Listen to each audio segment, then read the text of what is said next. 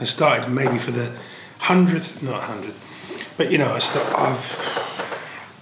I've been trying to write this book for years now. Yeah. My book about the Muse, what it means to work with the Muse, what the point of it is, and all of that. I've got probably 20 starts of this, not 100, 20. I've got about 20 times when I've started it and put in chapters of this book and how it should be for people to understand what the relevance of it is for an artist to work with a muse.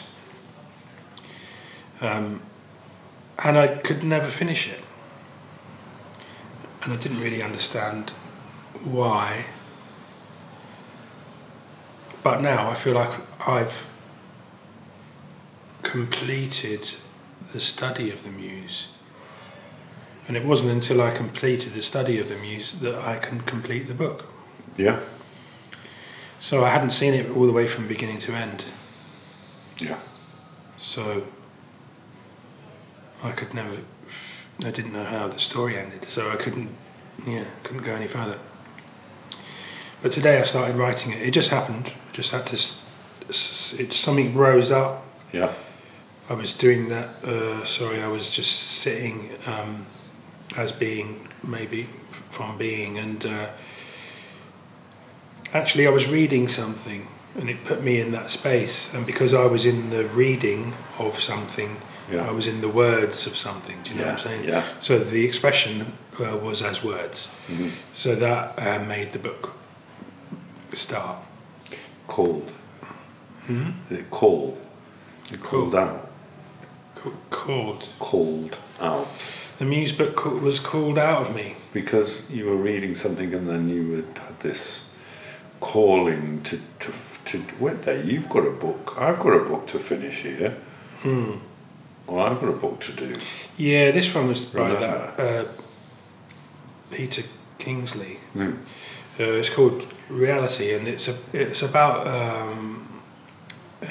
somebody called Parmenides, who was I don't know what we would call him now. We would call him a kind of mystic, but really he was. To be honest, you know, something that happened in ancient Greece. Well, actually, it was southern Italy, and.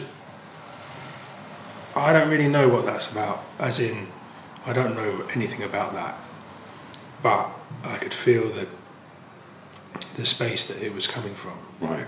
And that put me in the space, and then I put my story in place of the Parmenides story. And that's how the book started coming out. Nice. Yeah. And I don't know, when I'm in that proper zone, the stuff does flow really well, I think. I have to barely make any corrections to it. It all just comes out all right. So it would have been like a meditation reading this book, and you slipped into that state that he's talking about. Yeah, that is the point of his book. I think the way he writes, Peter Kingsley, he writes about things that are coming from that, but he also writes it in a way that puts you in that. And even though in the other one, the one that you read recently, a story to pierce you. Yeah, a story waiting to pierce you. Yeah.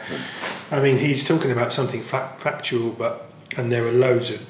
I mean, half the book is like scholarly references to stuff, isn't it? Yeah. So it's all there if people want to use it as that kind of study, but really, that's not the point of the book, is it? It's messages beyond. Yeah, definitely. Yeah. So could he be writing from that place which connects straight to the place in you? Yeah, for sure. Apollo, what's he saying that one? Yeah, about Apollo, coming from the northeast or something. Yeah. Well, no, Apollo teaching Apollo, not Apollo teaching Apollo, Apollo recognising Apollo. So the Apollo in you recognises the Apollo. I mean, this is a spirit, right? A god or whatever, a high being. Yeah. You're recognising that in the writing Yeah. in another, but that recognises it in you, so you enter that space of like. Yeah, I presume so. In a way, I didn't entirely analyse it. It just happened, and then my urge was to start writing. Yeah, the analysing sort of afterwards. Yeah, that's right. And not really an analyse, I suppose it's a review, how you felt in that space. Yeah. So the thing just happened, and I'm really glad it has. I'm sort of, it's coming from the naivety of being a body relating to another body, let's say, or body relating to objects, and that sense of the urge, the movement towards beauty, which is, as I see it, the everyday motion of nature growing and turning into flowers and pollination, all those types of things. They're all encapsulated in it. So the Muse study starts from pure nature like that, but ultimately has to transcend it, otherwise you haven't seen the whole path. So that's what happened to me. I did transcend it, and in a way I'm sad because I love that fizz, the friction, the energy, the sort of the allure of a sort of eroticism and all of those beautiful natural motions. Yeah, I love that. But that all still exists, even though I see beyond it, as in my vision is broader than that, perhaps we could say. Yeah. So all of those studies are seen within and perfectly valid.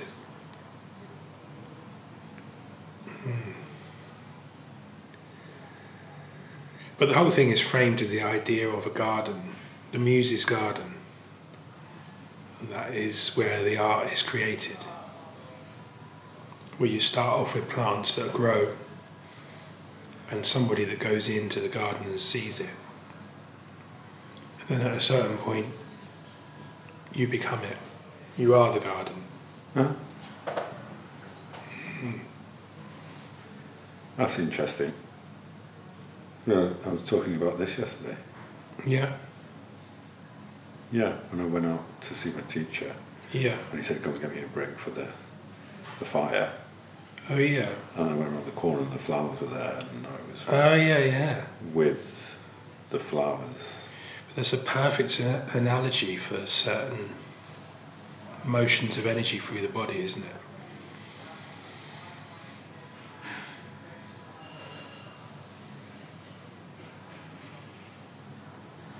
The flowers rise up out of exuberance and love. They can't be contained anymore. They come up like a balloon, they pop. Yeah.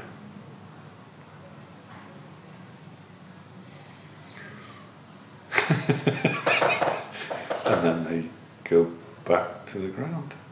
They feed another cycle. Yeah. Forever.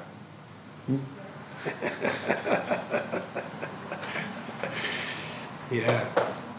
So anyway, I see the whole Muse thing encapsulated within The garden.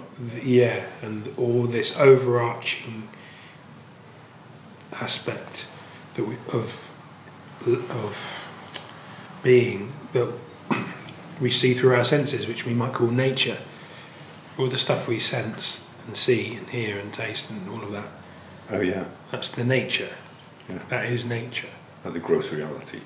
Yeah. Not as in a gross, as in No. the material. A lot of people feel separated from nature, but they just don't see themselves as being part of it. Yeah. But really that's just to do with a thinking mind chopping things into bits Yeah. and not seeing what it's all actually made of, including the thoughts that chop things into bits.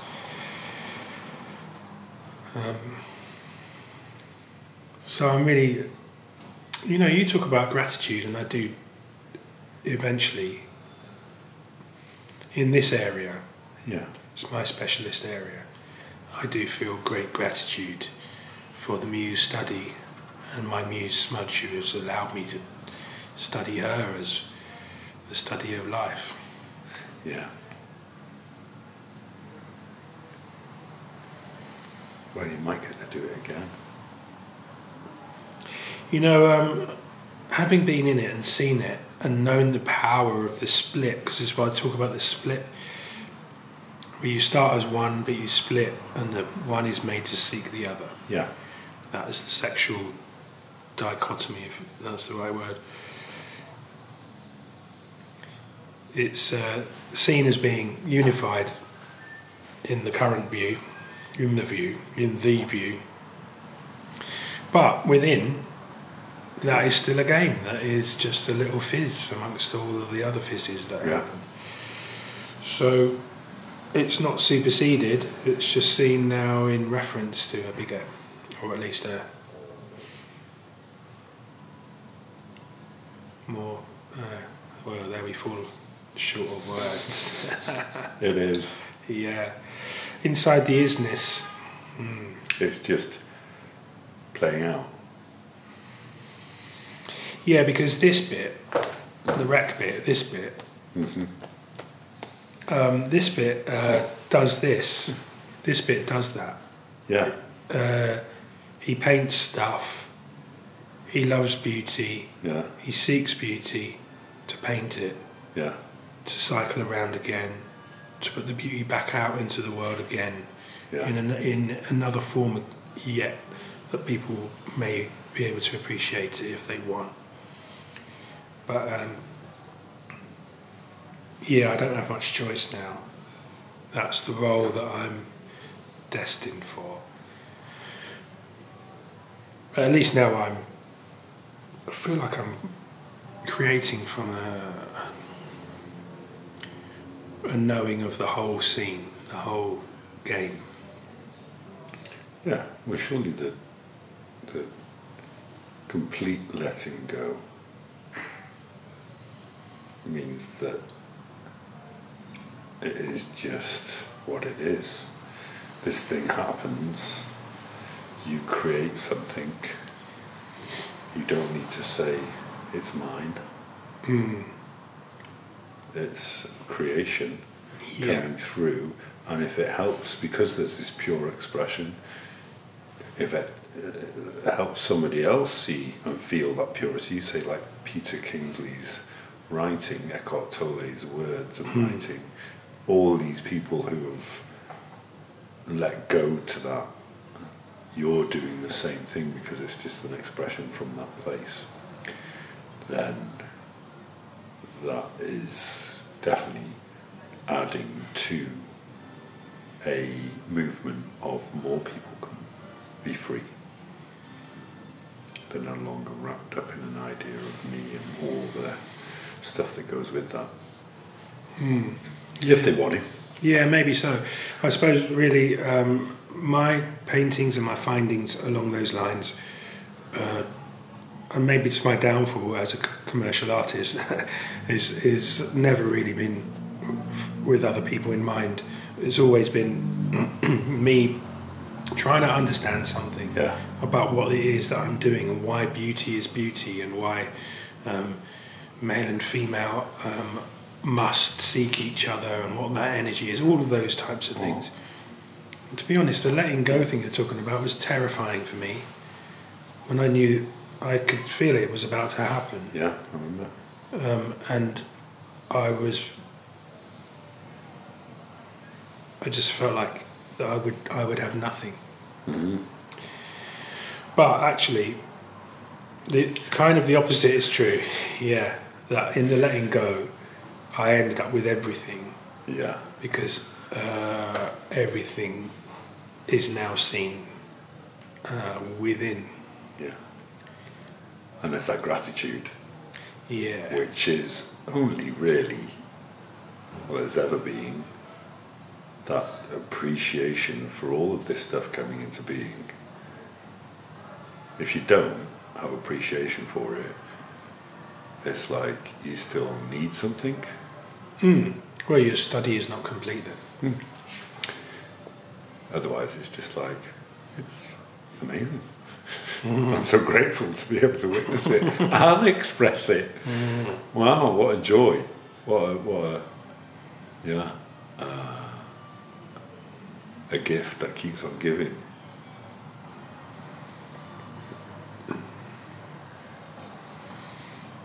That was probably a really horrible TV sounding cliche you just said. Yeah, I'm going to carry on. I must carry on though. I've got no choice, like I say. So I'm looking for that beautiful spark in the sunlight, that beautiful moment in the sunlight that I can carry on pushing out there.